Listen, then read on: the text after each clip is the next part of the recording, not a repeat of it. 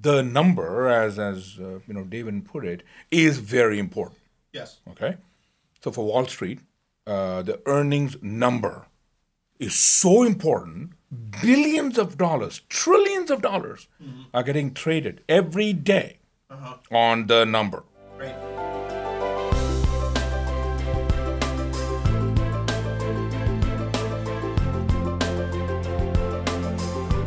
You are now connected with Enclave for Entrepreneurs at O'Hare International Airport in Elk Grove Village, Illinois. Enclave O'Hare, the local to global learning and earning center for entrepreneurs and their influencers.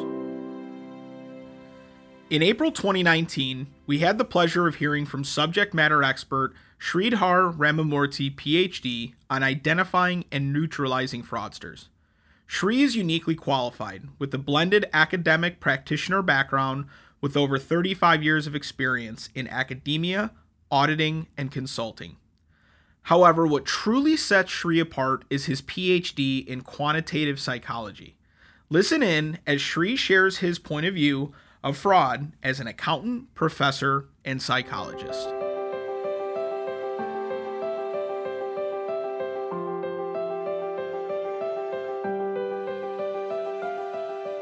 My name is Sri Ramamurthy. I'm currently an associate professor of accounting at the University of Dayton. I used to be at Kennesaw State University prior to coming to Dayton in 2017. And prior to that, I was for almost 15 years in professional practice in accounting with firms like Arthur Andersen, Ernst & Young, and Grant Thornton. Yeah, and you've got about 1 billion acronyms after your name, so...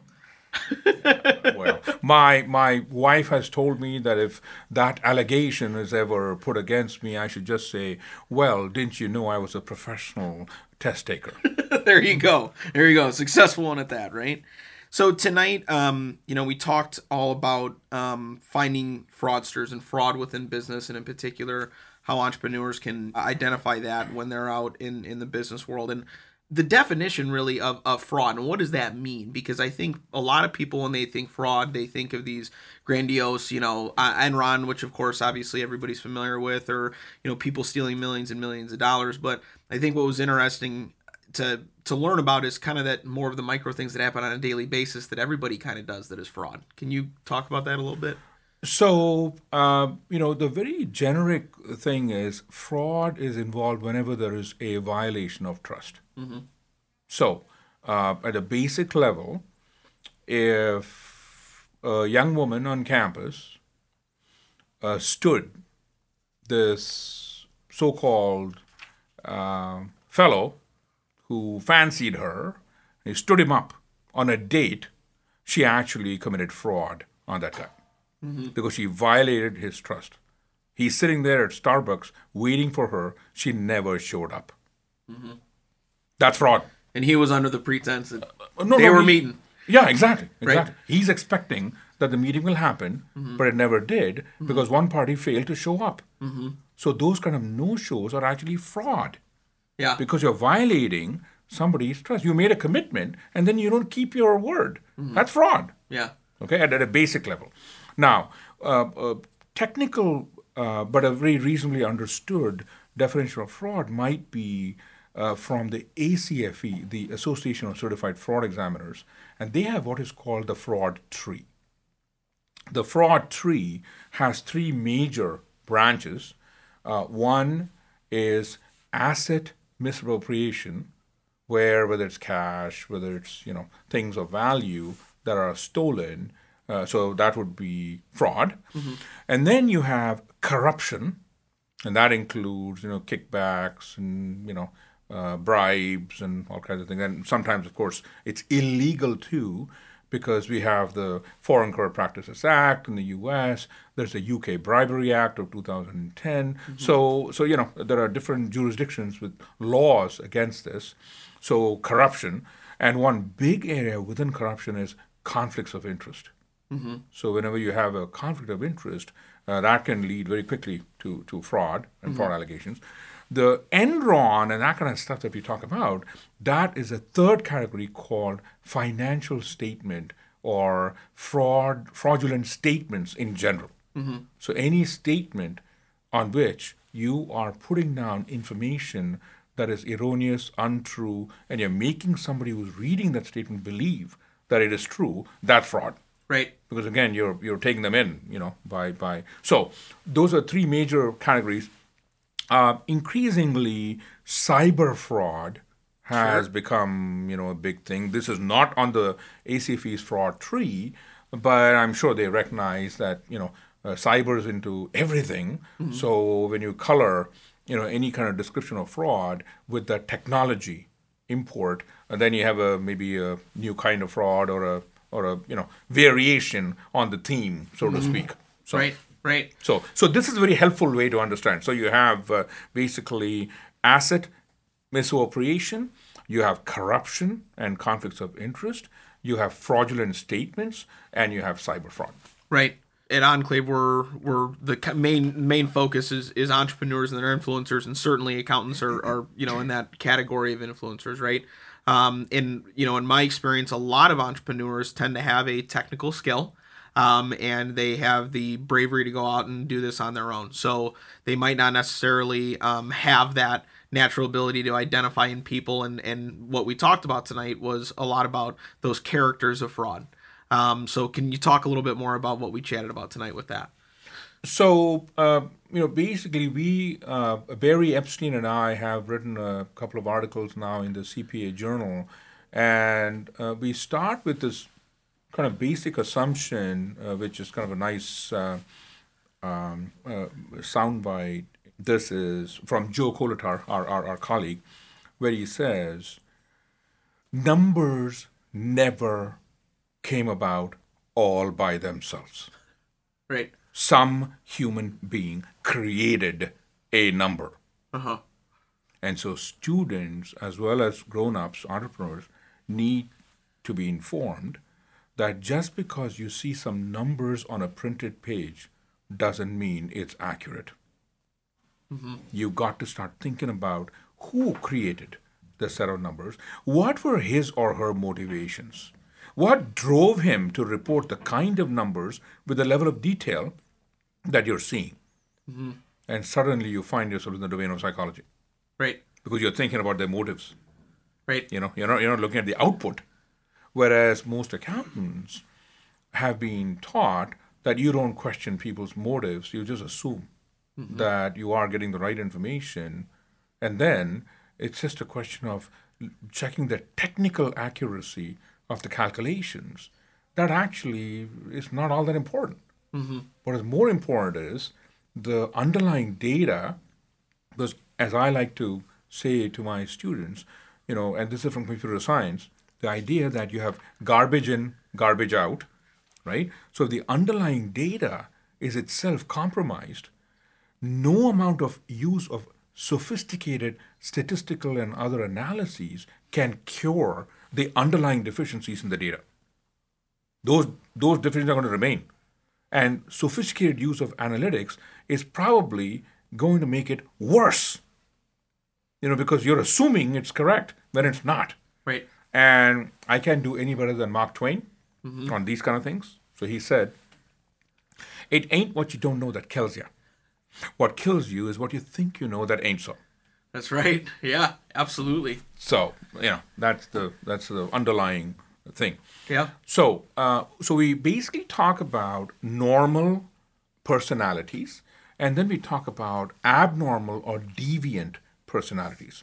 The fraud triangle, which is the received wisdom in our profession, it's part of our standards.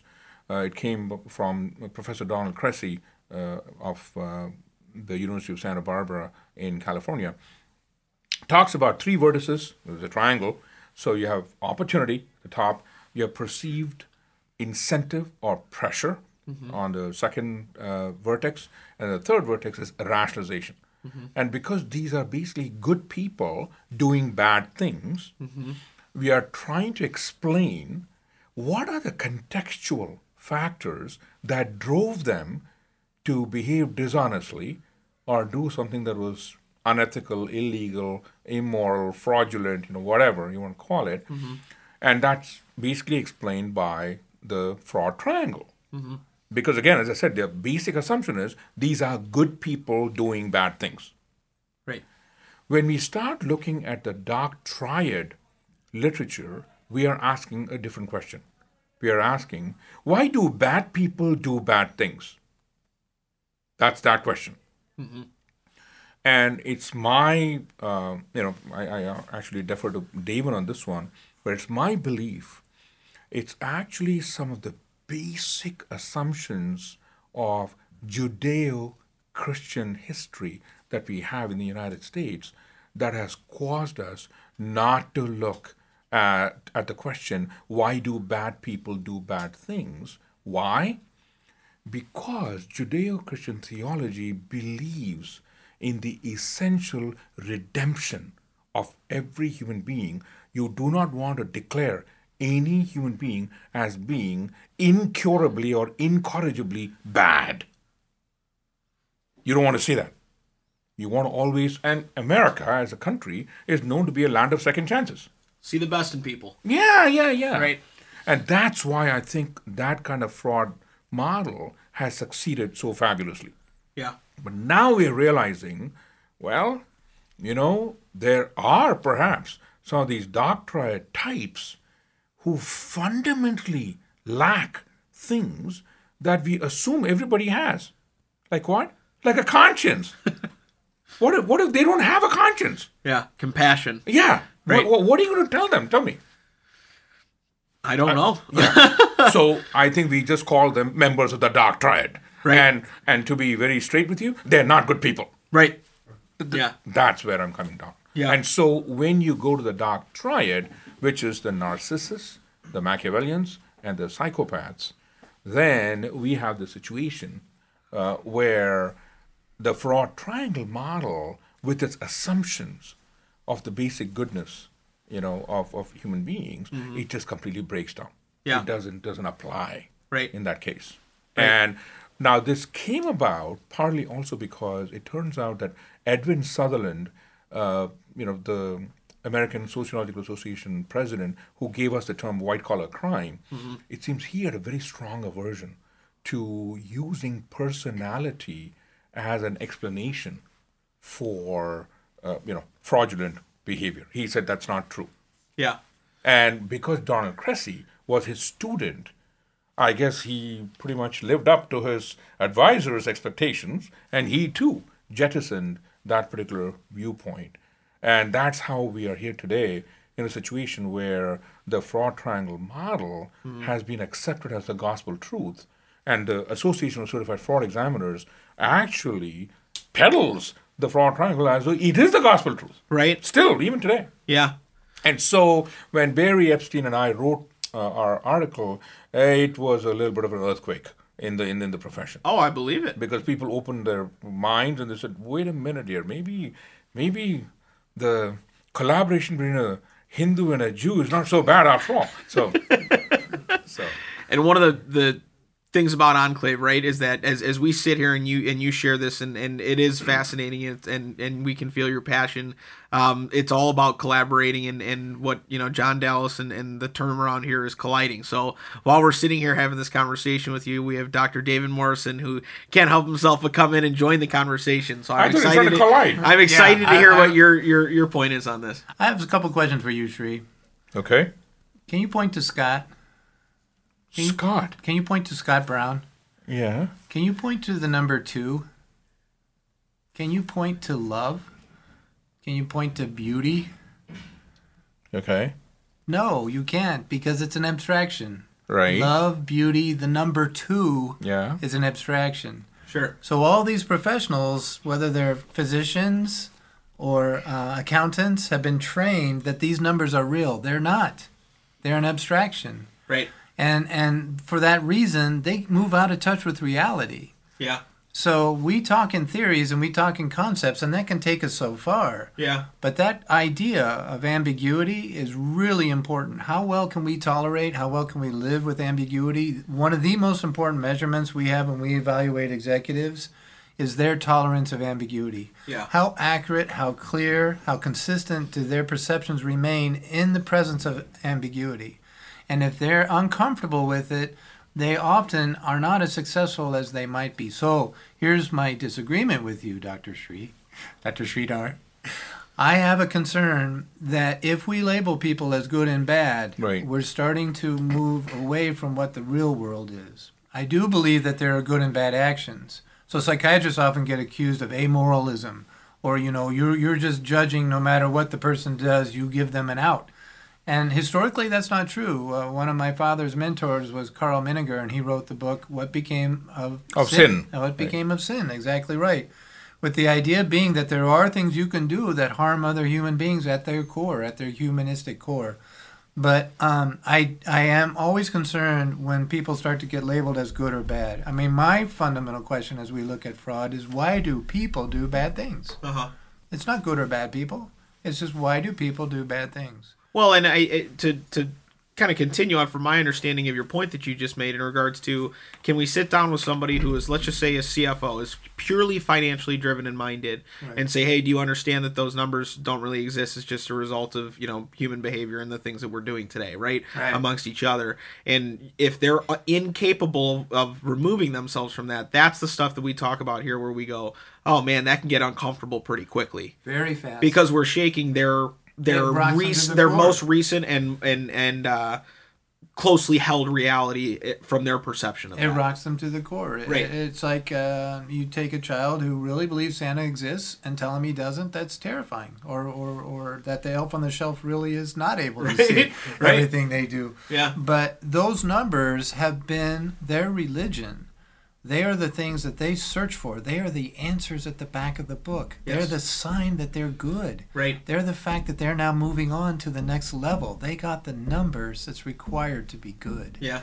So to talk about numbers as not being real, or that they might not be as real as you think they are, is absolutely terrifying. Yeah. And that's what you're facing. That's what you're seeing in right now, Scott, in your career, I think, as you're working to try to move the accounting field out of this is the other point I wanted to make for all three of us, but is those professionals that Sri described that are stuck in the concrete and are more fearful, they're going to be replaced by artificial intelligence. There you go. Wonderful. Oh, that is totally correct. Yeah. In fact, they are going to be completely commoditized, to use your... because you actually have machines that will not only do it faster, better, and cheaper. Right. Why do I want this guy? Tell me. Right.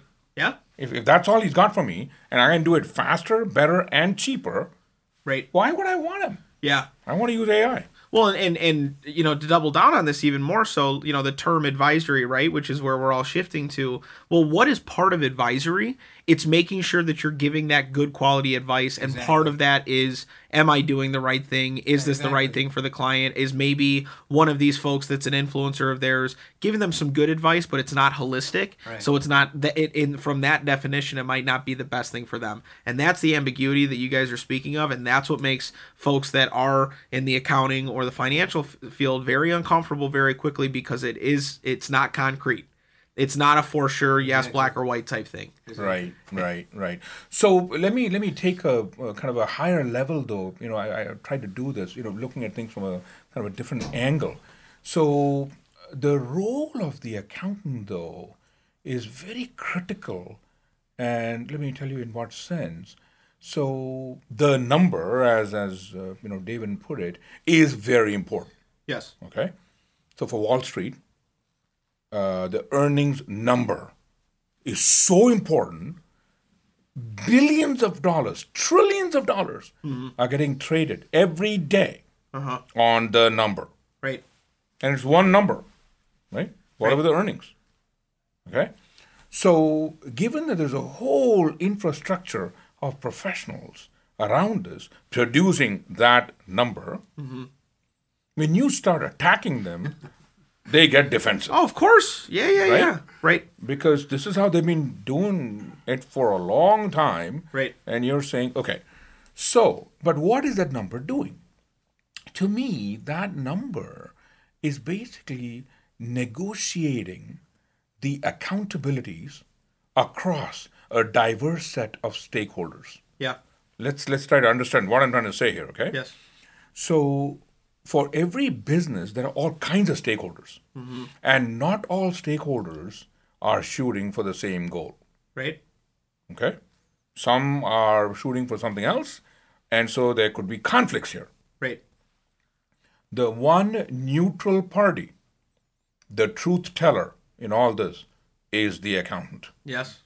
Okay? Yeah. So by being the truth teller and being objective and not looking out for the creditor or not, looking out for the shareholder. They don't have that bias.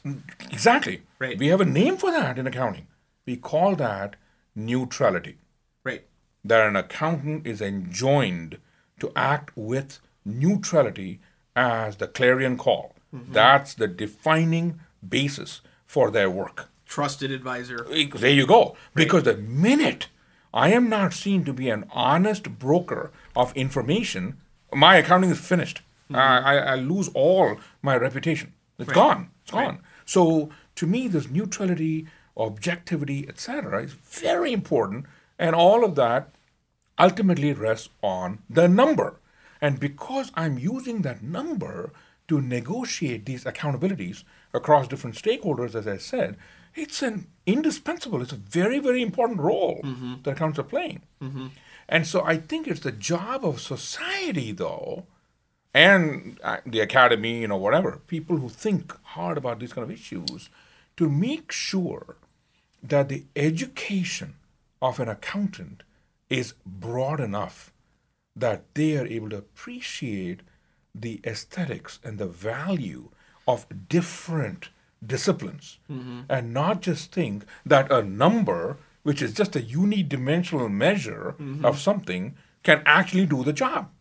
Right. So they should be taught to question that particular assumption, which is what people like David do, just masterfully. They question that.